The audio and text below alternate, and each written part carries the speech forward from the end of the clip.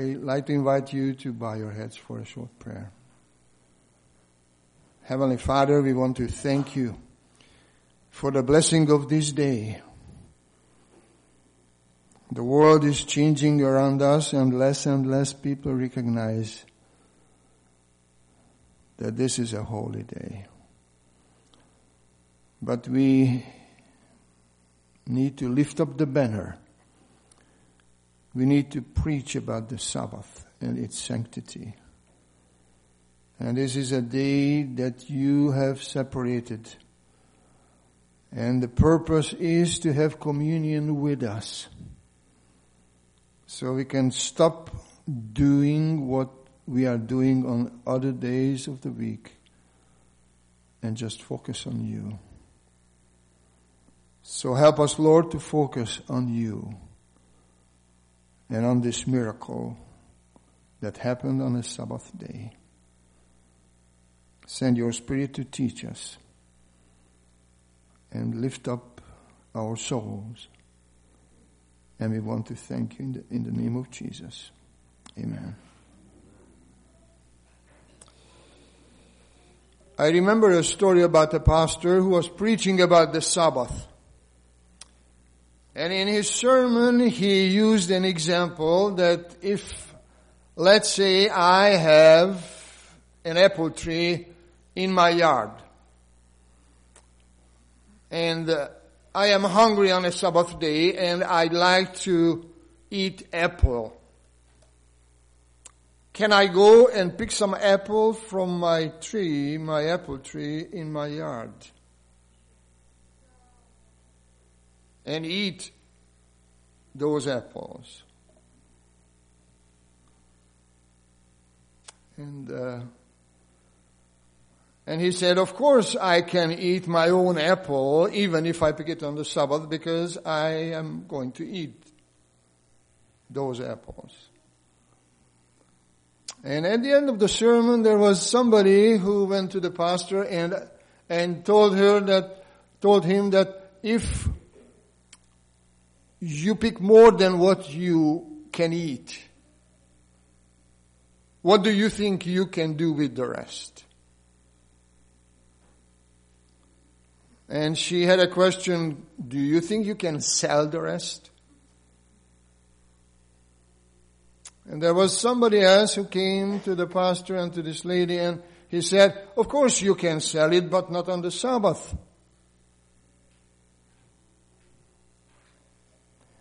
Then there was another person coming, and he said, you cannot really sell the apple even on another day of the week because you picked it on the Sabbath. And finally there was another person coming to the group of this discussion, and he was asking, if I have a cherry tree in my yard, how many cherry can I pick on a Sabbath? And you can go on and on and on with the story. And the question is, what can I do on the Sabbath? Sometimes we focus on the don'ts. So we say, we cannot do this, we cannot do that. But we don't focus on what we can do on the Sabbath. And of course, we should never be lost in the small details, because then we are becoming so legalistic that we don't know what to do with our right hand or left hand. And I'd like to read a story and just share some of my thoughts as we read this story. And this is found in the Gospel of Luke. In our Bible commentary, the SDA Bible commentary, I have found some statistics. And it shows that in the 4 Gospels, you will find about 20 healing miracles. 20 different healing miracles. And of course there are some who are repeated in Matthew and Mark and Luke, but if you if you take each one as one miracle, then you will find about 20 different healing miracles. I'm just talking about healing miracles because Jesus performed other miracles, but if you think about the healing miracles, there were about 20. And interestingly enough, 7 of the 20 happened on a Sabbath day. So it seems that Jesus purposefully performed miracles, healing miracles, on those Sabbaths. And of course the question is, what was his purpose? Why did he do that? So let's go to Luke. Luke chapter 6. And I'm reading verses 6 to 11. This is Luke chapter 6. And I'm reading verses 6 to 11. It says, "Now it happened on another Sabbath also that he entered the synagogue and taught." There was nothing unusual because Jesus went to the synagogue whenever he could, and on a Sabbath he went to the synagogue and he was teaching. And a man was there whose right hand was withered. He was paralyzed. So the scribes and Pharisees watched him closely. In the original text it says they kept watching him.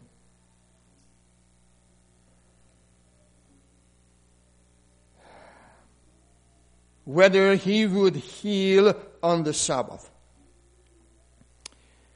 that they might find an accusation against him. But he knew their thoughts and said to the man who had the withered hand, "Arise and stand here." And he arose and stood. Then Jesus said to them, "I will ask you one thing. Is it lawful on the Sabbath to do good or to do evil? To save life or to destroy?" And when he had looked around at them all, he said to the man, "Stretch out your hand." And he did so, and his hand was restored as whole as the other. But they were filled with rage and discussed with one another what they might do to Jesus. What is this? Is this a miracle? Yes, it is. When did this miracle take place? On a Sabbath. And where? In a synagogue. We can assume that it happened during the service. So part of the Sabbath worship service was a miracle. And this man, according to Luke, who had a withered hand, he was a paralyzed right hand. We don't know what caused it, but Jesus healed this man. But it is very interesting that there were some who were practically spying on Jesus. Because the Bible says that they watched him closely. They kept watching him. What is he going to do? And of course the question is, why did they watch him? Was it anything wrong with healing on the Sabbath? Well, it depends. It depends, because if you look at those teaching given by rabbis in the time of Jesus, you had to think twice before healing somebody on the Sabbath. And I checked into that because I was curious what the trouble was because it was good. And I believe we can all agree that we can do good things on the Sabbath. What do you think? Can we do good things on the Sabbath? Of course we can. So why did these people kept watching on Jesus? Well, in their mind, there was something beside the Ten Commandments. And these were the teachings of the rabbi that later were collected in a book and written down. We call it the Mishnah. And it is very interesting that in the Mishnah, if you go online, I did it yesterday, we can go online and download the whole Mishnah. That's about 2,000 pages. It's a huge book. When I was a student at Andrews University, in the reference library, I found the Mishnah. Mishnah is still there. You can read it. Even the Talmud is there. It has about 28 volumes and still working. They are still working on that. And of course, the Mishnah was the oral tradition of the Jews. And when they were afraid of losing the oral tradition, they decided to write it down. Later on, they had more commentary on the Mishnah, which was a commentary on the Torah, so they started collecting and writing more and more books. By the time of Jesus, of course the Mishnah was not written, but it was an oral tradition, but the Jews memorized it. And what I found on the internet, it was interesting that there were rabbinical regulations, and as far as I know, chapter 7, interestingly enough, chapter 7 of the Mishnah is about the Sabbath. And right from the beginning, you can find a list of 39 things you cannot do. 39, that's a list, plus an explanation and more regulations and so on. And of course, it deals with healing on the Sabbath. And you know what they did? They said, if it is a chronic sickness, you can wait until the sunset. It's in the Mishnah. If it is an acute illness, or if there is a danger of death, you can heal the person on the Sabbath. Of course, they differentiated between different kind of sicknesses.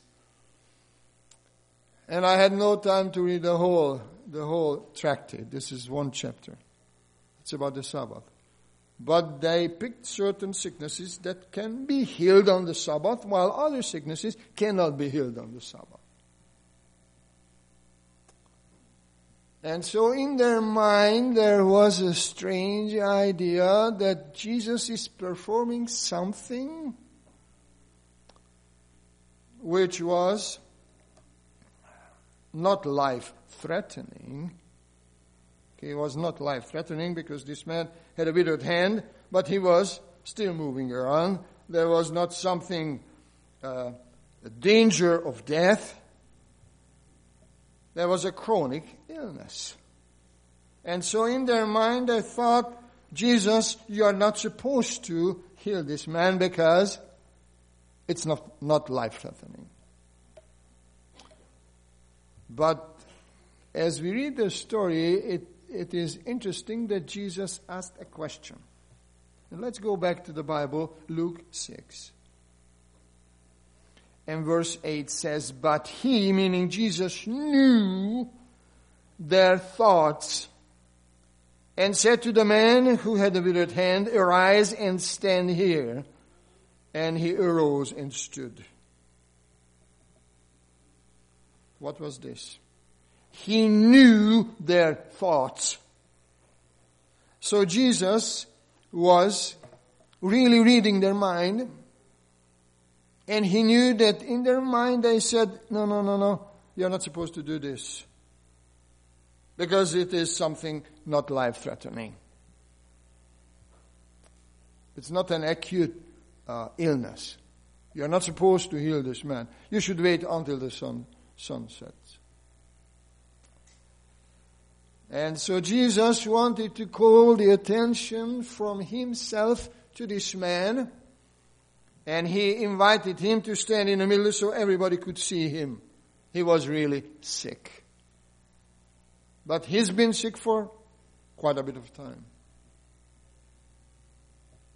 And then Jesus asked a question. I will ask you, verse 9. One thing.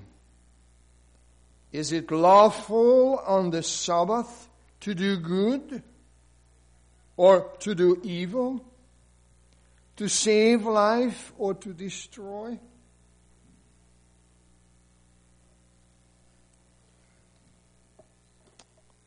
It's interesting that in the terminology of Jesus, he is not using the word sickness or illness. But he is saying that, can you do good? Can you do good on the Sabbath? And we agreed before.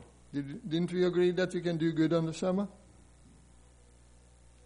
Healing somebody was a good thing. What do you think? Healing somebody is a good thing even today to heal somebody? We've been praying for Lily for years. And we were hoping that God will be merciful to her and she will be healed because it's good. Sickness is no good. So Jesus is asking them, what do you think? Is it lawful to do good or to do evil? What is that? Even if you say, yes, you can do good, then you would immediately add, no, you are not supposed to do evil.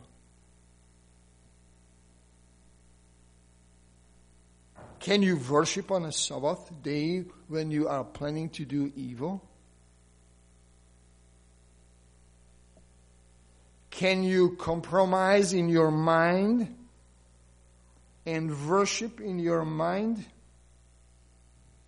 but at the same time think evil? Why do you think Jesus asked this strange question? To do good or evil? Nobody wants to do evil on the Sabbath or any other day of the week. So what do you think the question was really? What was it targeting? And then Jesus even added something else. To save life or to destroy. You are not supposed to destroy life on any other day of the week, especially not on the Sabbath. So what do you think the question was behind these questions?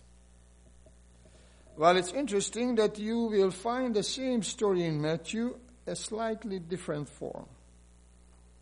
And if you read Mark, that's also a little different.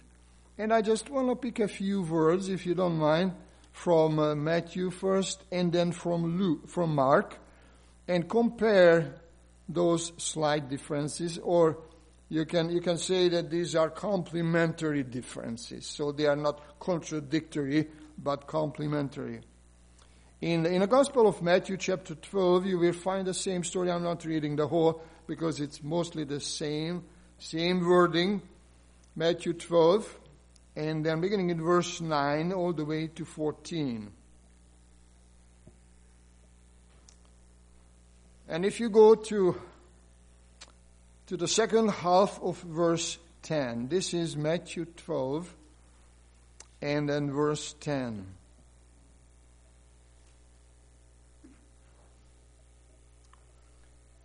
it's interesting that not Jesus is asking the question according to Matthew, but the scribes and the Pharisees. What was their purpose? They asked, is it lawful to heal on the Sabbath? And their reason was for asking is that they might accuse him. So they were not really interested in an answer. They wanted to accuse him. And what was Jesus' answer? This is a little different from Luke. Verse 11, then he said to them, what man is there among you who has one sheep? And if it falls into a pit on the Sabbath, will not lay hold of it and lift it out? What is this?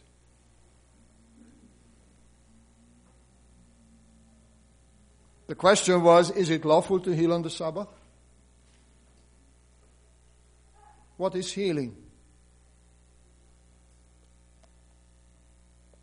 Isn't healing saving? Saving a life? Saving somebody's health? Then in his answer, Jesus is saying, what if you had a sheep, just one, and it fell in a dip or in a ditch? What will you do on the Sabbath? Will you wait until the sun sets? Or will you pull the sheep out? So saving life, is it important or not? Well, it is.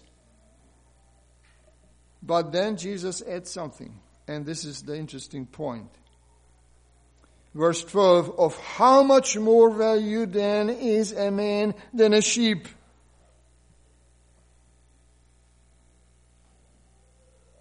Therefore, it is lawful to do good on the Sabbath. Please notice something. What was their question?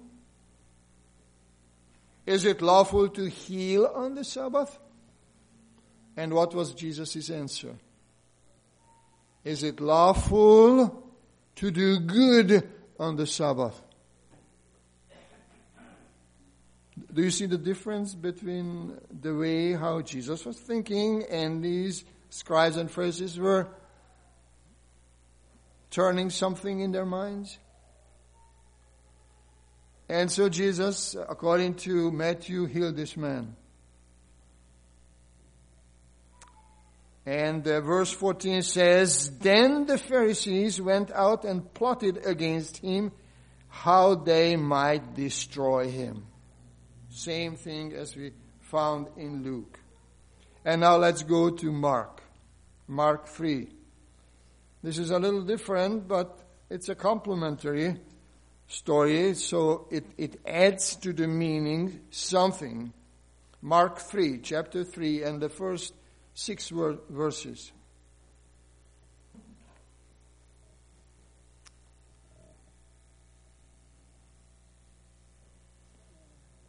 And in verse 4,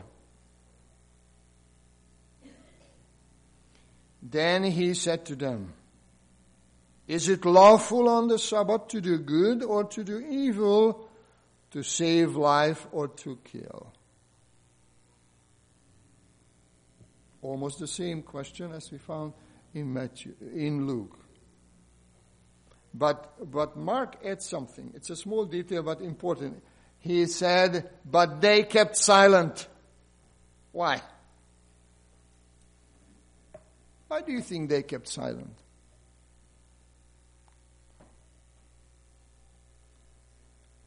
They should have known the answer. They probably did. But they kept silent because I think that in their mind they were waiting for something else to come. And they were hesitant to say yes or no. And sometimes it happens in life, even today, that if somebody has some twisted idea, and you ask a question, the person who has the twisted idea would never respond to you, but would keep silent. Just to wait what's going to happen next. What happened next? Verse 5, and when he had looked around at them with anger. I like this Bible verse. Do you like this Bible verse? Jesus looked at them with anger. Sometimes we have a feeling that if someone is angry, it's no good, it's a sin. But when you are angry at sin,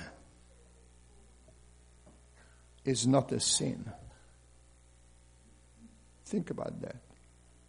If you are angry at a sin, that's the only occasion when anger is not sin. So Jesus was angry with them. Why? It says, being grieved by the hardness of their hearts. He said to the man, stretch out your hand. And he stretched it out, and his hand was restored as whole as the other. Then the Pharisees went out, and immediately, this all happened on the Sabbath, and immediately plotted with the Herodians against him, how they might destroy him. We know that the scribes and the Pharisees hated the Herodians.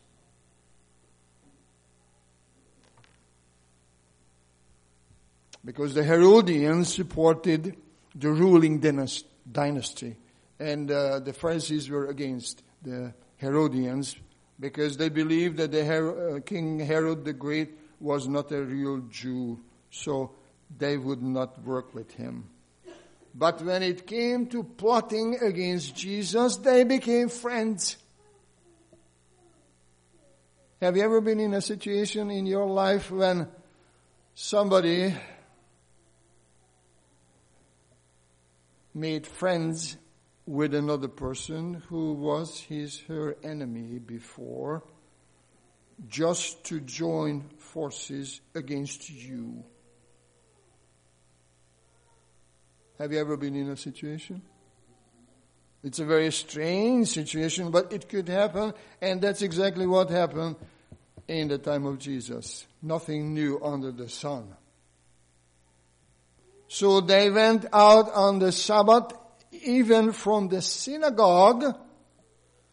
The first stop they went was not their home, but they went to the Herodians. And in spite of the fact that it was still the Sabbath, they discussed how to destroy Jesus. So it comes back to the question of Jesus, is it lawful to do good or to do evil on the Sabbath? Is it lawful to do good or save life or destroy life? And so these Pharisees who knew by heart all the teachings of the rabbis, the so-called oral tradition, in their mind they said Jesus is not doing it right because he is breaking the Sabbath. If you read the context of this story, it's interesting that Jesus is talking about himself, who is the Lord of the Sabbath. Just maybe a chapter before this story. It's in the larger context. And to me, it's amazing that the one who gave the law of the Sabbath is now accused of breaking the Sabbath. Isn't that strange? So the only one who knew the real meaning of the Sabbath, and of course the meaning of the Sabbath was blessing, because God blessed that day, separated from the rest of the other days of the week. Now he who gave the Sabbath is accused and plotted against, and they wanted to destroy him. All on the Sabbath. So what is this? What can we learn from this story? Because it says, Mark says that they immediately plotted. They left everything. They left the place, the synagogue. They didn't wait until the end of the service, but they left. And so they were plotting against him.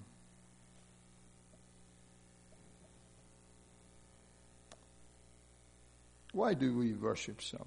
Why do you worship Sabbath? Why do you come here to worship?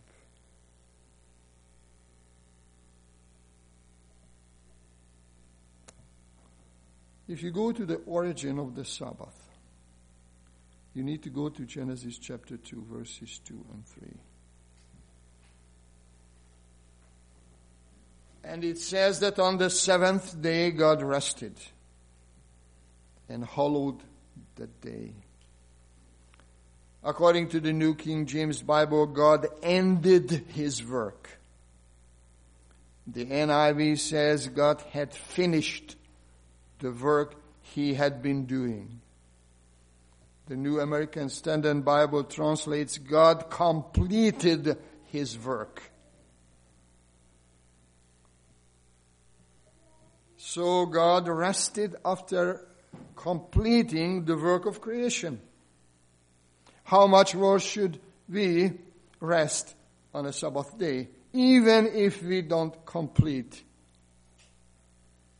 our work, which we started a few days before? And of course, when you want to look for the commandment, the fourth commandment is found in two places of the Bible, as you probably know. Exodus 20, verses 8 to 11, and Deuteronomy 5, chapter 5, and verses 12 to 15. And those are two different descriptions about the Sabbath. The first one in Exodus, it leads us back to the creation. And it starts with, remember the Sabbath day to keep it holy. But the other one is interesting, because if you go to Deuteronomy chapter 5, and if you can go there just for a second, this is something different. Deuteronomy chapter 5, and I'm not reading the whole passage, just maybe a couple of verses. But this is, I think, very important, because it starts with another word. I don't know if you have noticed that, but this is a small detail, but I think it's important. It says, observe the Sabbath day to keep it holy.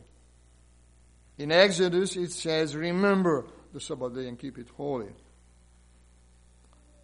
And of course, the word remember comes back a little later in this passage. If you go to Deuteronomy 5 and verse 15, it says, and remember that you were a slave in the land of Egypt. And the Lord your God brought you out from there by a mighty hand and by an outstretched arm. Therefore the Lord your God commanded you to keep the Sabbath day. Why do you think we have these two different descriptions of the same thing?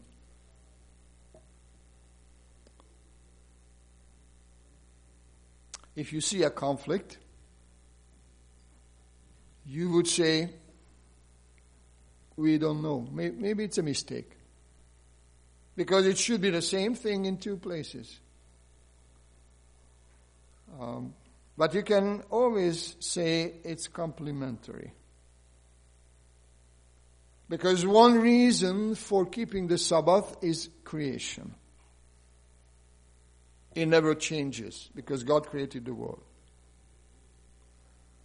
The other reason for keeping the Sabbath is liberation. Setting someone free. And that was Martha's poem. What about healing? Is healing means setting somebody free? Is it good? So you can do good on the Sabbath and you would remember, you observe the Sabbath and remember the story of the Jews, that they were slaves in the land of Egypt, but God brought them out of the land, so He set them free.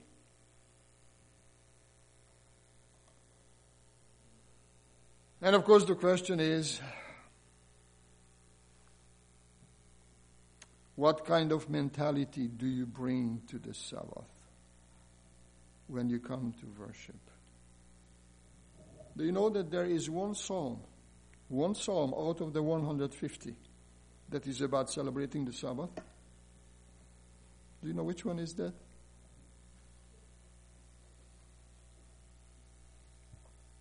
There's only one out of the 150. Only one. And so when we discovered this with Martha, then we decided to read it every Friday evening. When we have the Friday evening worship at home at sunset, we go to Psalm 92.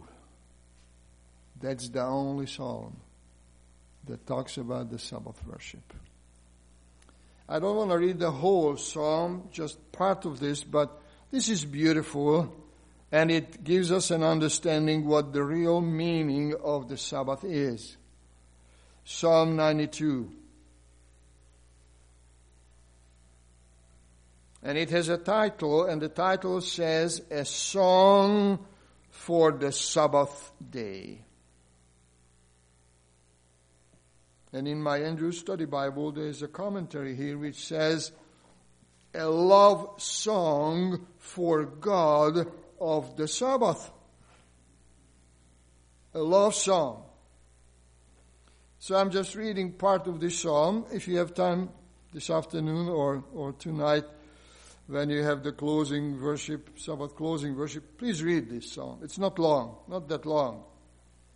I'm reading the first 6 verses. It says, It is good to give thanks to the Lord and to sing praises to your name, O Most High, to declare your loving kindness in the morning and your faithfulness every night. On an instrument of 10 strings, on the lute and on the harp, with harmonious sound. For you, Lord, have made me glad through your work. I will triumph in the works of your hands.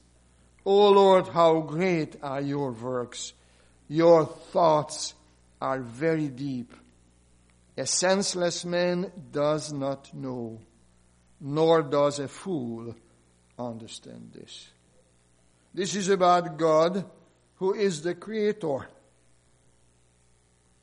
It's a beautiful description about thanksgiving because of the character of God and the power of God, and because of His works and His thoughts that are very deep. And if you go to the end of the psalm, to verse 12 to 15, it says, The righteous shall flourish like a palm tree. He shall grow like a cedar in Lebanon. Those who are planted in the house of the Lord shall flourish in the courts of our God. They shall still bear fruit in old age. They shall be fresh and flourishing, to declare that the Lord is upright. He is my rock, and there is no unrighteousness in Him. Beautiful song. If you didn't know this, please remember, 92.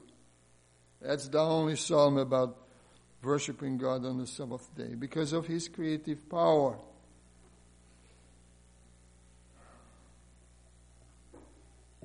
how do we value one another? Especially on a Sabbath day. Do we believe that Jesus reads our hearts and minds? And so He knows what we think while we smile. When we shake hands, maybe in our mind there is something else going on. While we are sitting here and listening, our mind can wander to the other side of the globe, thinking of anything. But according to this story, Jesus was reading their mind. And so He made it very clear that this is good to do good. Because when God finished the work of creation, the Bible says it was very good. So you join God when you do good on the Sabbath. And I'd like to read something from Desire of Ages. If you don't mind, just give me a minute. I found something under a chapter, which is chapter 29. If you have ever noticed that in the Desire of Ages, chapter 29, Ellen White is dealing with the whole issue of the Sabbath. This chapter has a title, The Sabbath. So in Desire of Ages, there is a chapter about the Sabbath entitled The Sabbath. And Ellen White is going through some miracles in this chapter, discussing some miracles, including this one about the man who had a withered hand. And it seems to me, after reading this chapter, that she is making two conclusions. She is pointing to two basic principles when it comes to the Sabbath. And I think we should never forget these principles. Number one is, what did the Jewish leaders do in the time of Jesus? And there was a surprise to me as I read this sentence. The Jewish leaders accomplished the will of Satan, by surrounding God's rest day with burdensome requirements. In the days of Christ, the Sabbath had become so perverted that its observance reflected the character of selfish and arbitrary man rather than the character of the loving Heavenly Father.